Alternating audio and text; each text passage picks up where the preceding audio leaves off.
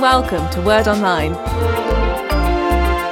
Hello and welcome to Series 3 and episode number 9, in which Jesus calls Matthew to follow him. We're going to take the story from Matthew's Gospel, chapter 9, and we're going to read from verse 9 to verse 13 in just a moment. We've picked up the story at a very interesting point in Jesus' early ministry. We've seen the acceleration of his influence through healing, deliverance from evil, teaching, remarkable miracles. We've seen him traveling around Galilee to all sorts of different towns and villages, increasing his influence. We've seen thousands and thousands of people coming. The numbers seem to be very great from ever increasing distances. I said in an earlier episode that the distances could be up to 150 kilometers, people traveling in order to catch sight of Jesus, hear him speak, and in some cases receive miracles from him. So this is the general story that we've been looking at. And there are two threads to the story just to mention very briefly before we actually look at this particular text. First of all, to say that the last two episodes recount two very remarkable miracles, which we just need to keep in mind. They're the immediate background to this event. First of all, the healing of the leper, the man with leprosy who came pushing through to see Jesus, came into a town which he wasn't supposed to do because rules and social convention suggested he needed to stay out of town, and he received a remarkable miracle. Jesus called him to go up to Jerusalem, where the rules of the law of Moses were that the priest decided whether he'd been healed or not and made a record of that. And we assume that he did that, and that message got through to the ruling authorities in Jerusalem. So we've seen very remarkable healing of a man with leprosy. And then in the last episode 8, we described the healing of the paralyzed man who was let down through the roof of a house by men on a stretcher. And there were Pharisees and teachers of the law observing Jesus critically. And Jesus made the staggering claim that he could forgive this man's sins. In fact, he pronounced the forgiveness of sins before he even healed him. And then he said that the Son of Man had authority both to heal and to forgive, thus proclaiming his deity, his messiahship, his power. And this was a challenge to the Pharisees and the teachers of the law, but everyone else was excited. So these two events have taken place just beforehand. Some remarkable individual miracles. Now, the gospel writers have decided which miracles to tell us about, and there's always a reason why they give each story, and we've tried to think of some of the reasons for those two stories. So many wonderful miracles taking place. That's one thing to keep in mind. Another thing to keep in mind is that Jesus is not working alone. He is gradually forming a group of disciples. And this started when he was with John the Baptist down by the River Jordan, much further south than Galilee, before he came back and started his public ministry, when Peter, Andrew, John, Philip and Nathaniel were drawn into his discipleship group. And then we saw in Luke chapter 5 that Jesus takes this a step further in the remarkable incident by the lakeside of Galilee when the four fishermen, Peter and Andrew, James and John, two sets of brothers who are working together in different boats, are called by Jesus after a miraculous catch of fish to leave their trade, their jobs, and literally just follow him on the road, go from place to place with him. So what we are seeing is Jesus gathering together a group of committed followers and disciples. And we know that Simon Peter and his brother Andrew, James and John are among them. And we can assume that the ones mentioned by John in John chapter 1 from earlier times, Nathaniel and Philip, are either in that group or going to join that group shortly as committed followers. So he's gathering committed followers. And we know eventually there will be 12 in his central group, which became known as the apostles. That hasn't happened yet. And he is paving the way for that process to happen. So having called Andrew and Peter and James and John to leave their jobs, leave their livelihoods and go with him on the road, we then have this very remarkable incident referred to here concerning Matthew. Now, Matthew's gospel is probably written by Matthew himself, so there could be an autobiography, a telling of his own story here. And that's one of the reasons why I've chosen Matthew's account. This story is recounted also in Mark and Luke, in Mark 2 and Luke 5. Anyway, Matthew 9, verses 9 to 13. As Jesus went on from there, that is Capernaum, where he'd been before, for the last incident. As Jesus went on from there, he saw a man named Matthew sitting at the tax collector's booth. "Follow me," he told him. And Matthew got up and followed him. While Jesus was having dinner at Matthew's house, many tax collectors and sinners came and ate with him and his disciples.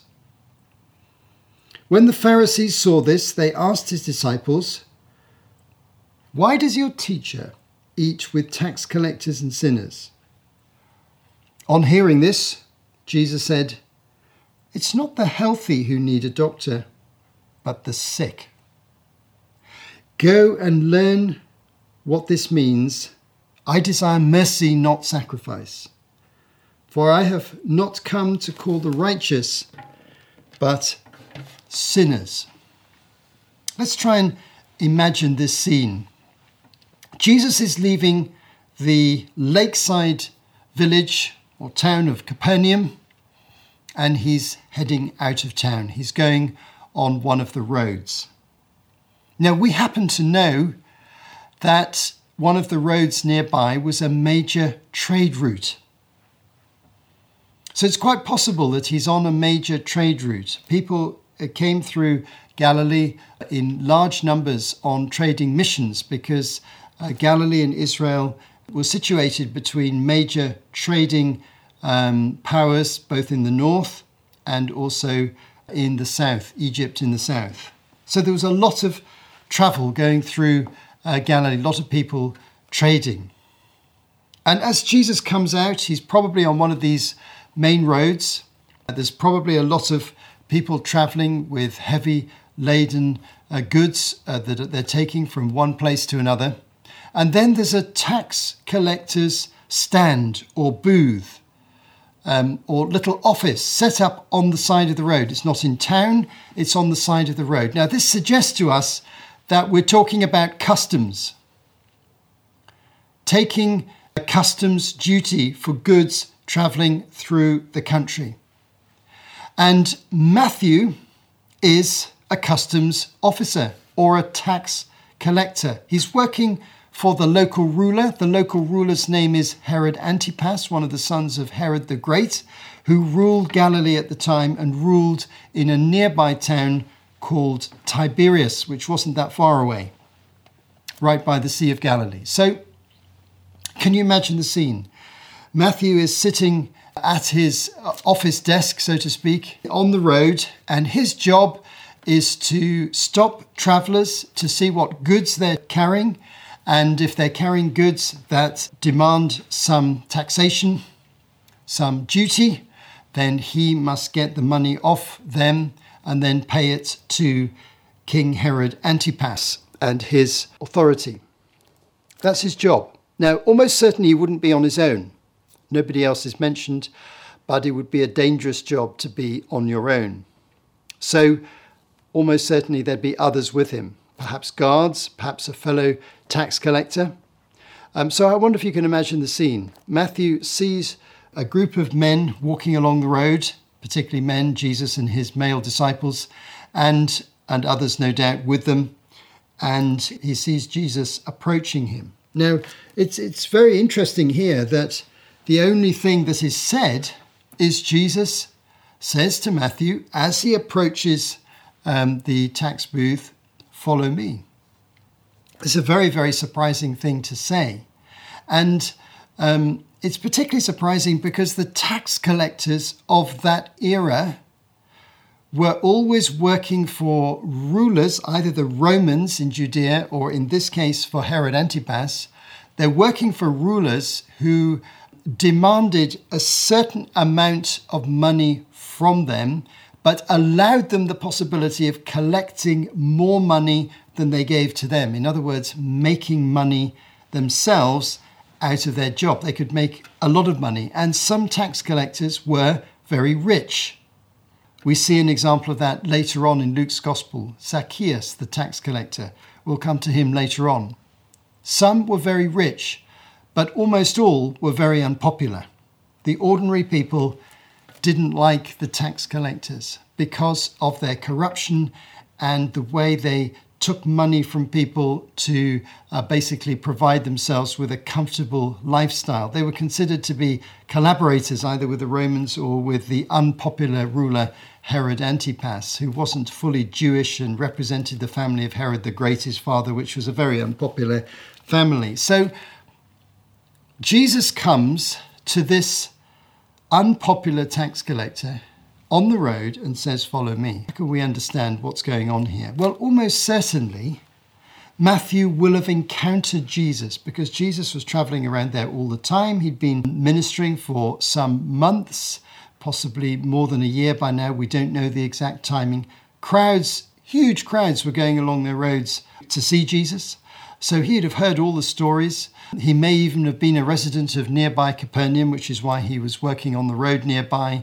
He might have seen Jesus there. He might have seen Jesus in the synagogue. It seems likely that he knew quite a lot about Jesus. He might even have had some personal acquaintance with him. But he knew enough about Jesus to know what he was about. And the story of Jesus was on everybody's lips. It was the big story of the time. Everybody was talking about him. By far the most famous person around at that particular time because he caused an absolute sensation during the time that he'd been ministering after he came back to Galilee from the River Jordan. But Jesus says to him, "Follow me." Matthew immediately knew what that meant. Other words may have passed between them. Jesus may have expanded that. We've just got the heart of what he said here. But he probably didn't say very much. He looked him in the eye and he said, "Follow me." And Matthew immediately knew what that meant. He'd obviously been thinking about Jesus and Jesus's claims. He'd obviously been stirred by them. And Jesus knew that he'd been stirred by those claims before he approached the tax collector's desk or office there on the road and made this remarkable command, "Follow me," or invitation. He's inviting Matthew to join his group of disciples. And interestingly enough, Matthew got up and followed him. Now, that's astonishing. What would his colleague at the desk say? And Matthew said, "Excuse me, I need to go and join this man, this prophet from Nazareth. I need to go and join his group of followers, and I'll have to just leave my work." Was he going to come back or not? I'm not sure how clear that was.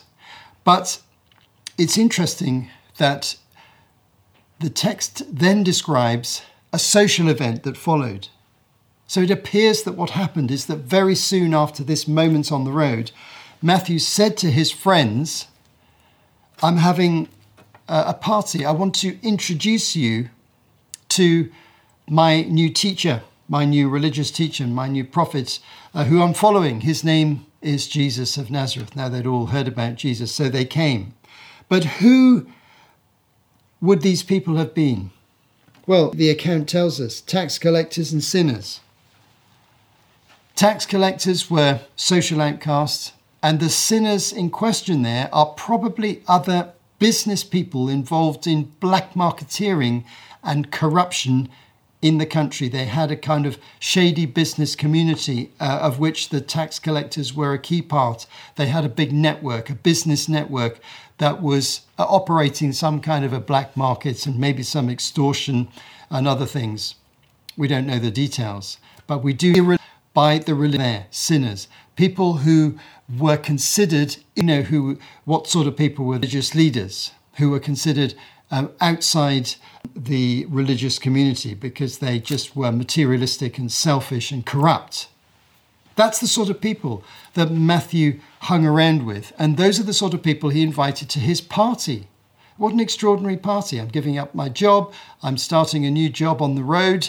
And I just want to introduce you to the person I'm following. And he introduces all his friends to Jesus. And so we have an extraordinary situation. We have Jesus, tax collectors and sinners, and Jesus' disciples, the handful of people he's gathered, which would have included Peter, Andrew, James, and John, who we mentioned earlier on. They've left their nets. Now they're traveling with Jesus. And now they get to this extraordinary party.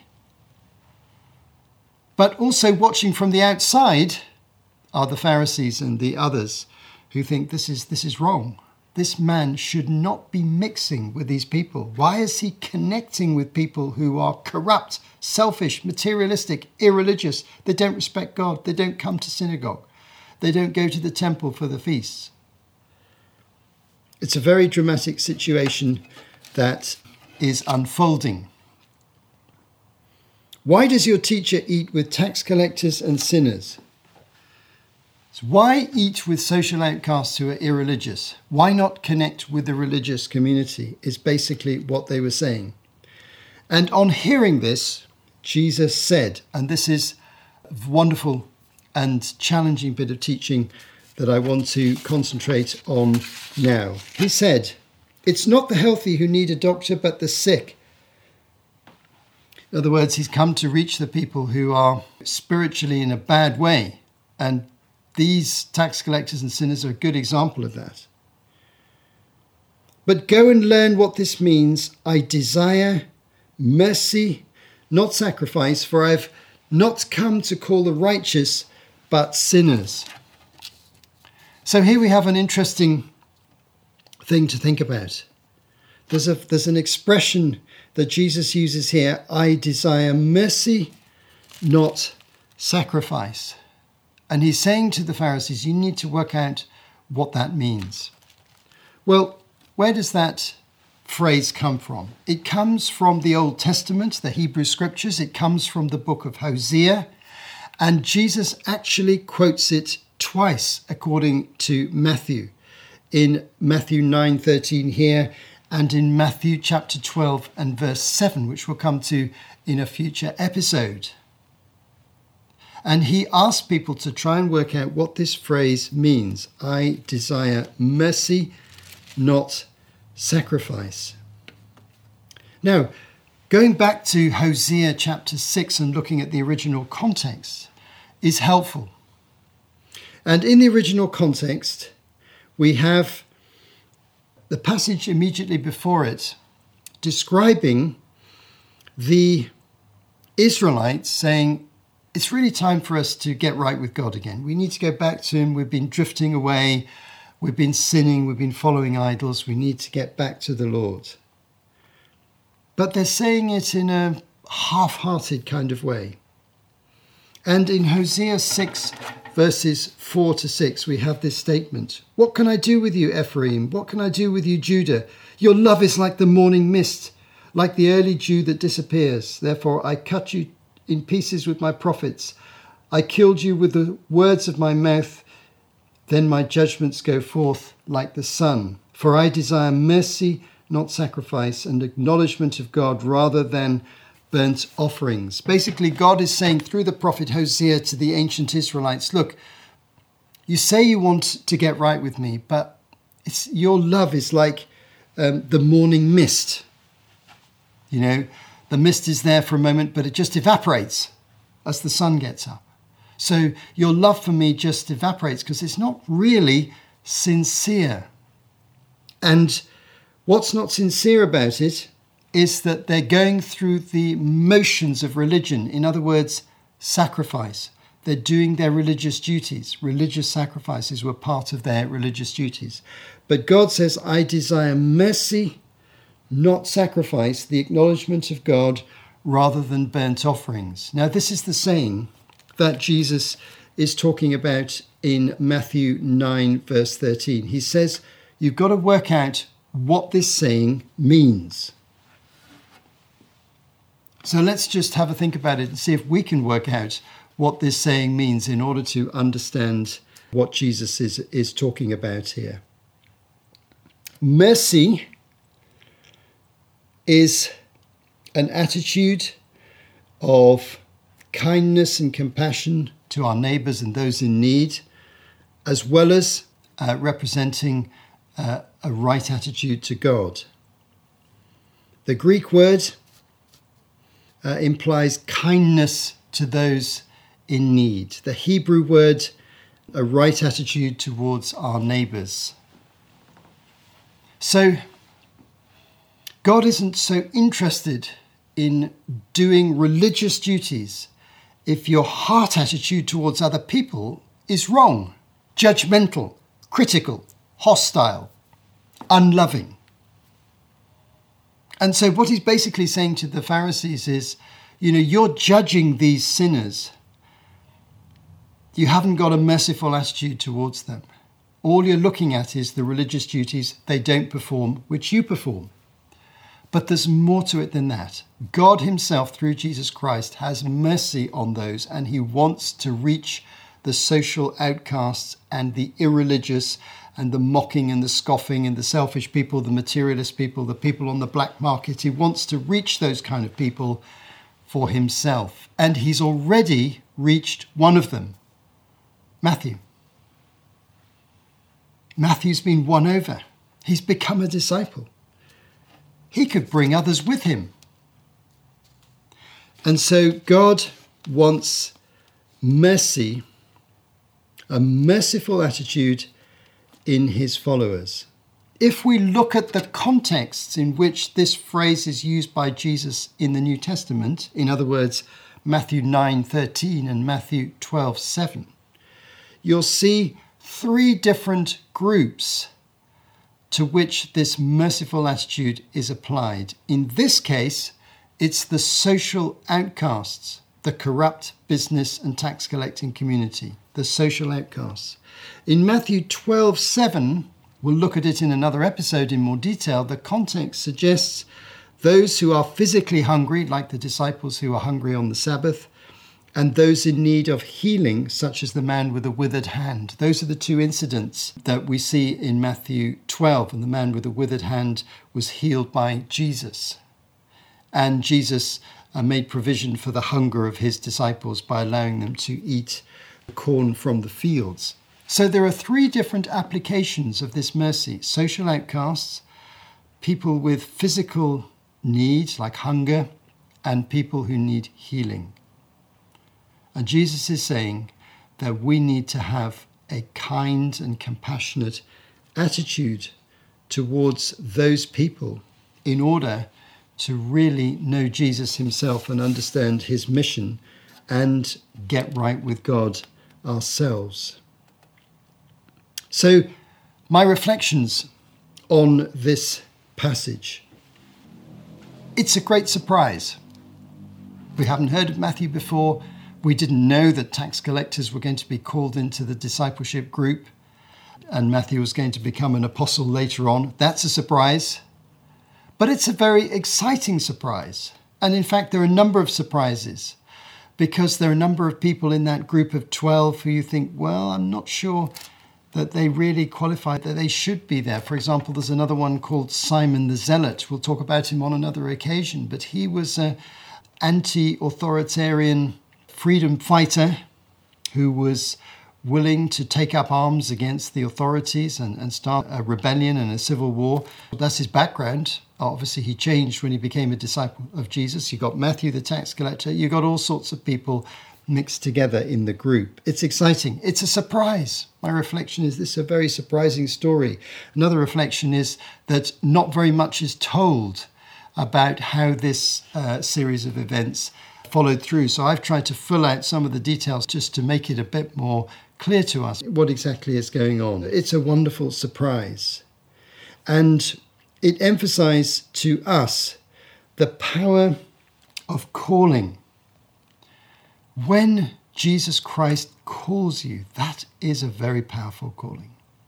And it changes our social expectations. Sometimes it changes our jobs. Sometimes it changes our location. Sometimes it changes our family structures. Sometimes we're called onto mission very directly and we move from one country to another or from one place to another. But we must not underemphasize the power of God's calling. What has the Holy Spirit called you to do in the service of God? And my final comment would be just to reflect again on God's amazing mercy. It's very common in religion to think that God's main desire is for us to be morally good and to fulfill religious duties and various religious laws that different religions have. But it appears that in Christianity, the priorities are somewhere else. We're never going to earn our salvation. It's going to be given to us as a free gift through Jesus' death on the cross and through our repentance and faith in him. And Christianity is very much about what happens in the heart. The things that you do outwardly are always of secondary importance to what is going on inwardly. And a merciful and a kind attitude to people who are outsiders, who are being judged and criticized in our society, is a top priority for Christian discipleship and Christian life. And here is a good example. Jesus had compassion on the tax collectors and the sinners. He reached out to them, he spoke to them, and one of them he called into his discipleship group. That's wonderful. He can call outcasts, social outcasts, into his kingdom at any point. And some of them end up in leadership, like Matthew did as one of the apostles and also as one of the gospel writers. This is a story of redemption. God desires mercy, not sacrifice, from us. And he is merciful himself. And he wants people who are excluded and outside to find his grace, to find his salvation, and to be called to serve him, just like Matthew was, as recorded here in Matthew chapter 9. Thanks for joining us for this episode. You have been listening to Martin Charlesworth for Word Online. To find out more, visit wordonline.org.